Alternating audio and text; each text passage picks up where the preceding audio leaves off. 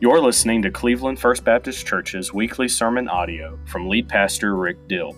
For more information, please visit clevelandfirstbaptistchurch.com.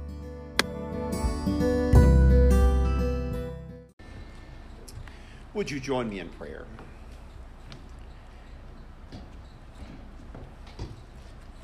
Father, we are grateful that we have a rock to hold on to. It's a time that it's incredibly uncertain, but the rock holds.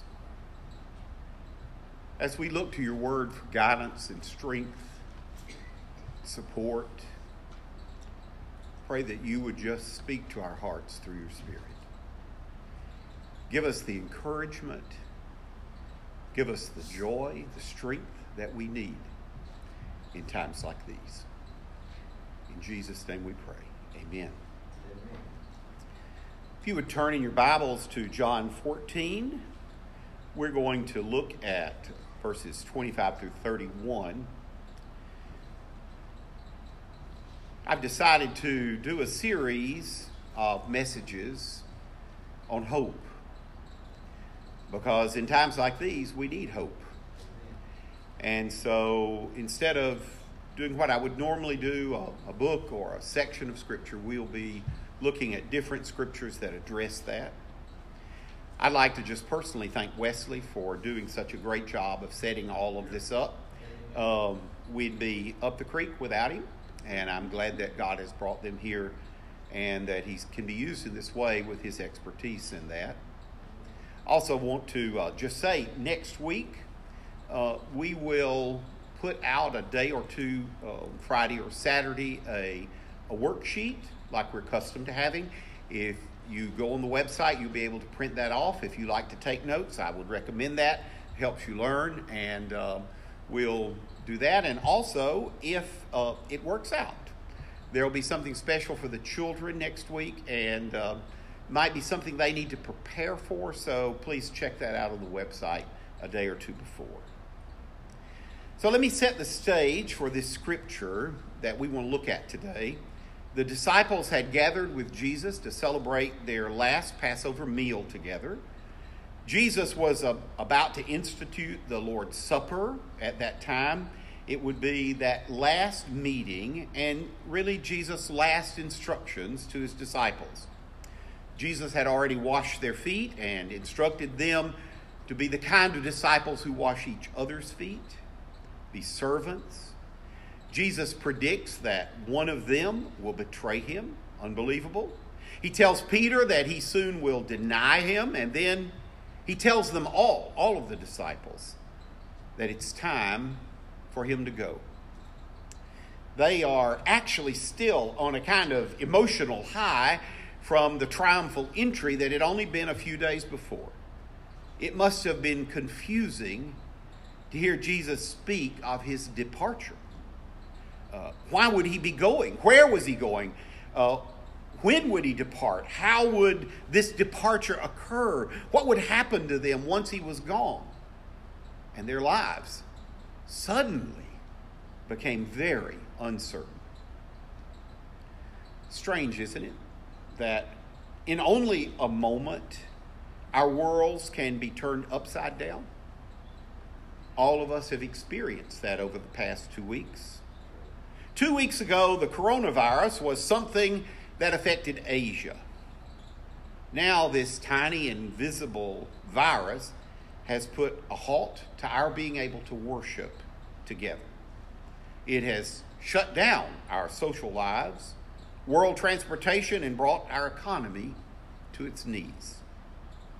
Everything, our retirement, our savings, our jobs, our health, our very futures, became in a week's time completely uncertain.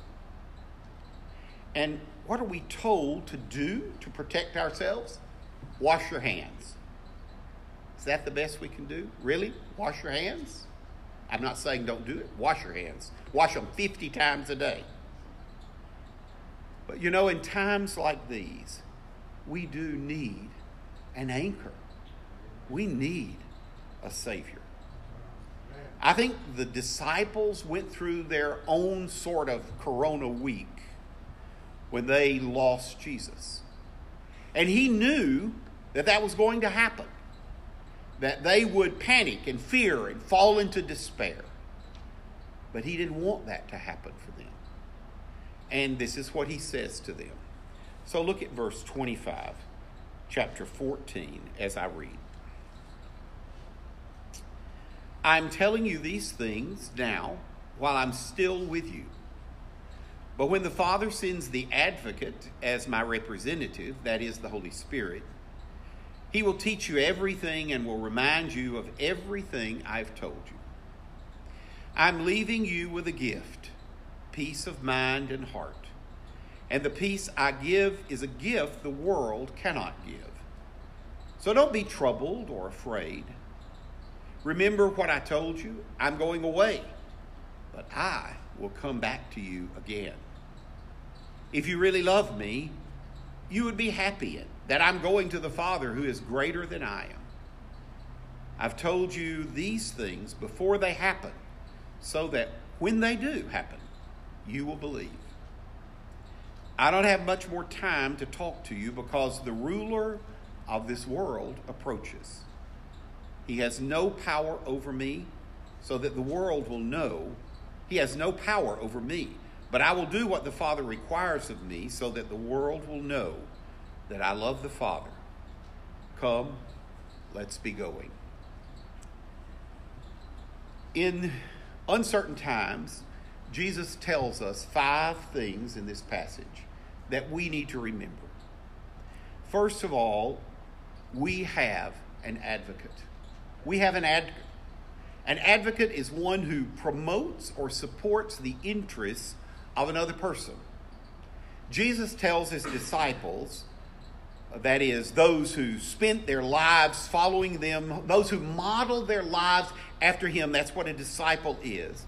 Jesus tells this group of people, if you are my disciple, I'm going to send you an advocate, someone who will support your interests, who will be at your side. When we face crises in life, we need someone at our side. We need to know that someone is representing our interests, especially if we are not able to defend ourselves. The disciples' world was being turned upside down, and they couldn't do a thing about it. If Jesus left, they needed someone who would be at their side. I think that we feel something like that in the situation that we find ourselves in today. And we need an advocate.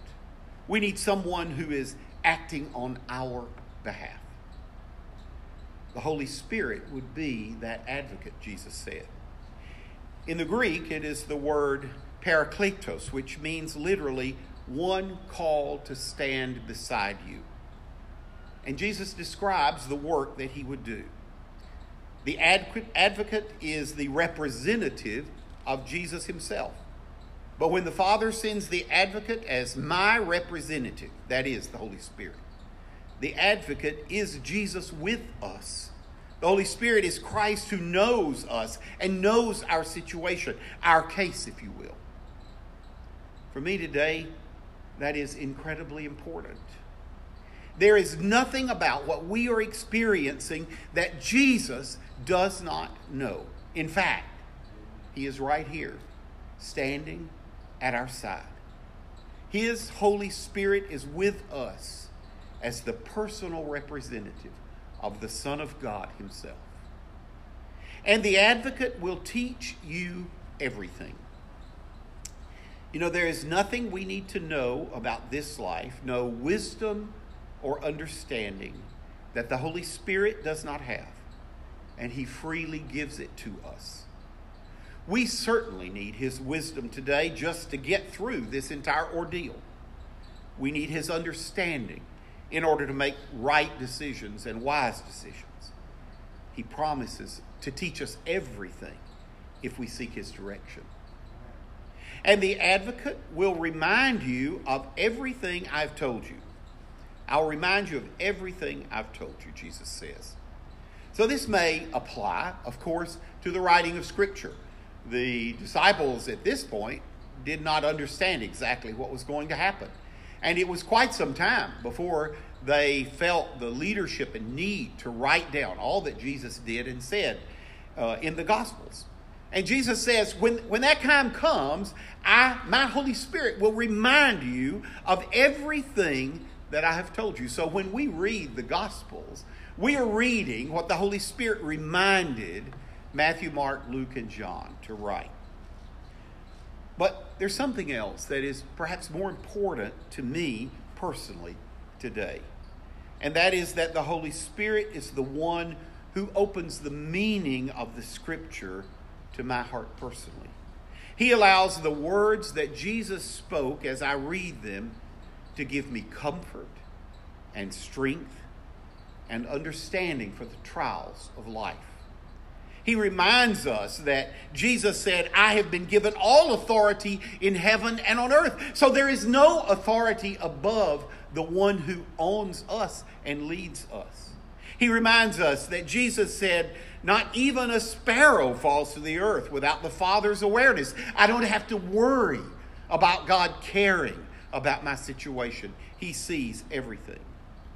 He reminds us that Jesus is the way and the truth and his life itself. And we need those reminders in times like these. Secondly, we have peace of mind and heart. Jesus said, I'm leaving you with a gift, peace of mind and heart. And the peace I give is a gift the world cannot give. So don't be troubled and don't be afraid. I don't think, if I'm honest with you, that I could say that I've experienced a lot of peace this week. If you have, that might mean that you haven't watched the news. Sometimes being oblivious is peaceful. But despite the terrible uncertainty that we face this week has brought with it a kind of inner peace of mind and heart that comes only from a relationship to Jesus. But to comprehend that, we really have to see what Jesus says. First of all, he says the kind of peace of mind and heart that I'm talking about is a gift. It is a gift. That means I can't work it up in me. It doesn't come because I get myself into a trance. It doesn't come because some government representative says that everything is going to be fine. It is only found in a real and abiding relationship with Jesus, my Lord. Secondly, it is the same as the kind of peace found. It is never the same as the kind of peace found in the world. So the peace, the word peace in Hebrew is the word shalom, and it means assurance without seeing. So the peace that the world offers comes only when you can see that everything is going to be okay. You know, things are not okay in our world today. And there is no peace that this world can give you about all that's happening. Peace of Christ is, however, different. It is knowing that he holds us in his hand no matter what happens in this world. And the world cannot give you that. You know, if you live for this world, the thing that you don't have today is peace. If the things of this world are the things that you really care about today, then peace is something you don't know. If you live for your 401k, if that's what you're counting on to keep you safe, then you don't sleep well at night. The peace that we find in Jesus is different in another way. Shalom was most commonly used as a greeting in the day of Jesus. We say, hello, how are you doing? And they said, shalom. It meant, I wish for you the peace of God, his wholeness, his purpose. But, you know, it was only a wish. That's all it was. It wasn't something that I could give to a person. I could wish them God's peace, but I can't give them that. But Jesus said, I give you peace of mind. The difference is that Jesus has the power to make his word reality in your heart. The world can wish you a lot of things, but the world cannot give you peace. Only Jesus can do that. The result of this kind of peace is truly a sort of freedom from fear and doubt. We know that he holds us no matter what comes in uncertain times. Our greatest hope, that is certainty, is that Jesus will return. Jesus says, remember what I told you? I'm going away, but I will come back to you again. Now, for the disciples, what was that going to be? It was going to be the resurrection. They would see him die in a matter of hours, but they also would see him come out of the grave. They would see him and eat with him and talk with him. He would come back. But he also tells us, I'm coming again. And we need to place our hope and assurance in that word. Thirdly, the advocate helps us believe. Jesus says, I've told you these things before they happen, so that when they do happen, you will believe. Especially for the disciples, this is important. We think of the disciples as though they had it all together, but actually they were quite confused and susceptible to doubt, as we are today.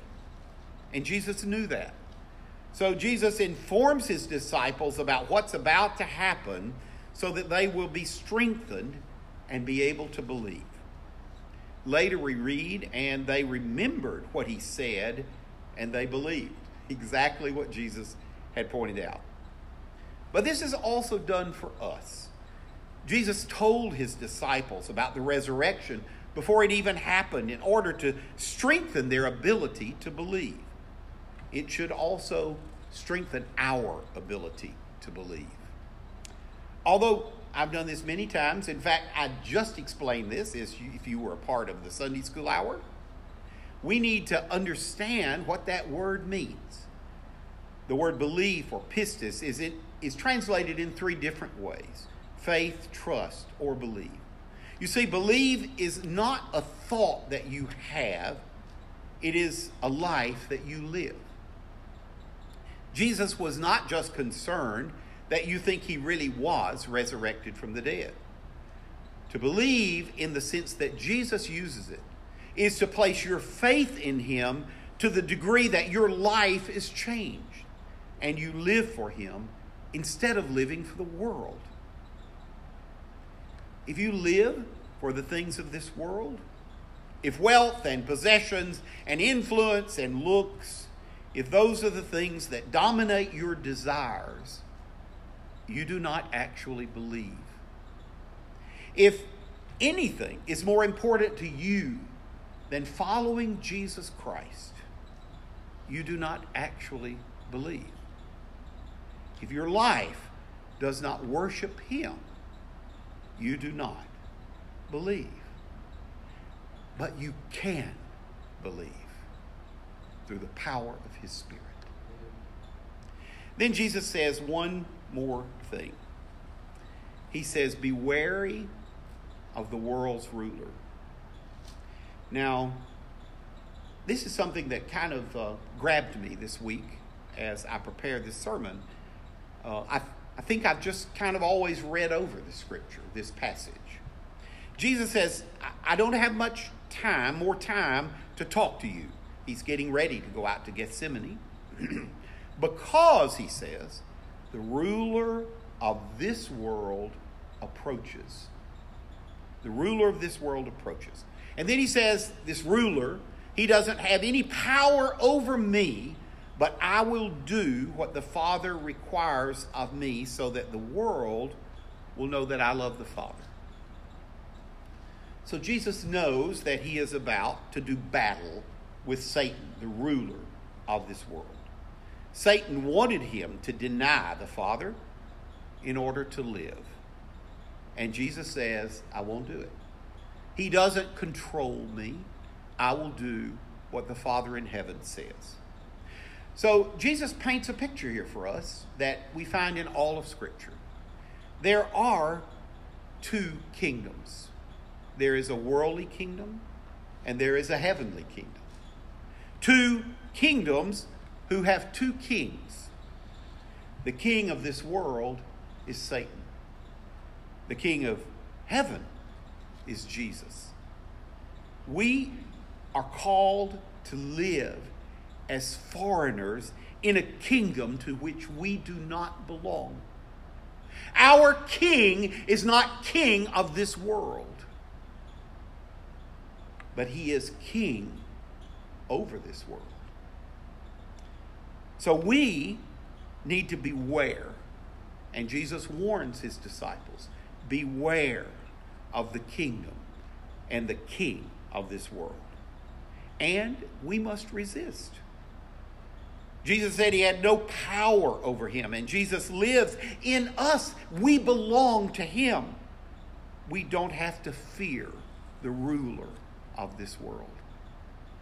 Jesus has power over Satan, and we belong to Jesus. So what does that mean? What am I trying to say? Satan would fill you with terror. Jesus will fill you with peace. Satan can take everything you own. He can destroy your retirement, send the world into another Great Depression, but Jesus never loses sight of his children. He is standing beside you. Satan can destroy this world. He can kill millions, right? He can kill this body of mine as well. But death cannot separate me from God. It cannot separate me from the one to whom I belong. I do not have to fear. Perhaps our prayer should be threefold. Lord, use this day and this time in which I find myself to make your presence clearer to me. Let the advocate, your Spirit, reveal himself to me through the things that I'm experiencing. And secondly, Lord, help us to live for you no matter what the ruler of this world does. And remind us that our citizenship is not here. We are citizens of your kingdom. You are the ruler of our lives. And finally, Lord, if I face loss or sickness or hurt or even death, renew my faith in you. For you live. You came out of the grave. And you have promised we will live because we belong to you. We, above all people, have hope in every time, in this time as well. Father, we thank you for being a God who cares about us and loves us and directs us. Lord, we ask you to have mercy on your church and on this world. Lord, we pray for those who are suffering. Lord, we don't desire to suffer, but we know that you are the power in our lives and that you will be at our side no matter what comes. And we trust you and praise you for that. Lord, I pray that each person, each family watching this service will be encouraged and will be filled with the assurance of your presence in our lives and the power that brings. Lord, we trust you to be in us, and we want to live for you. In Jesus' name, amen.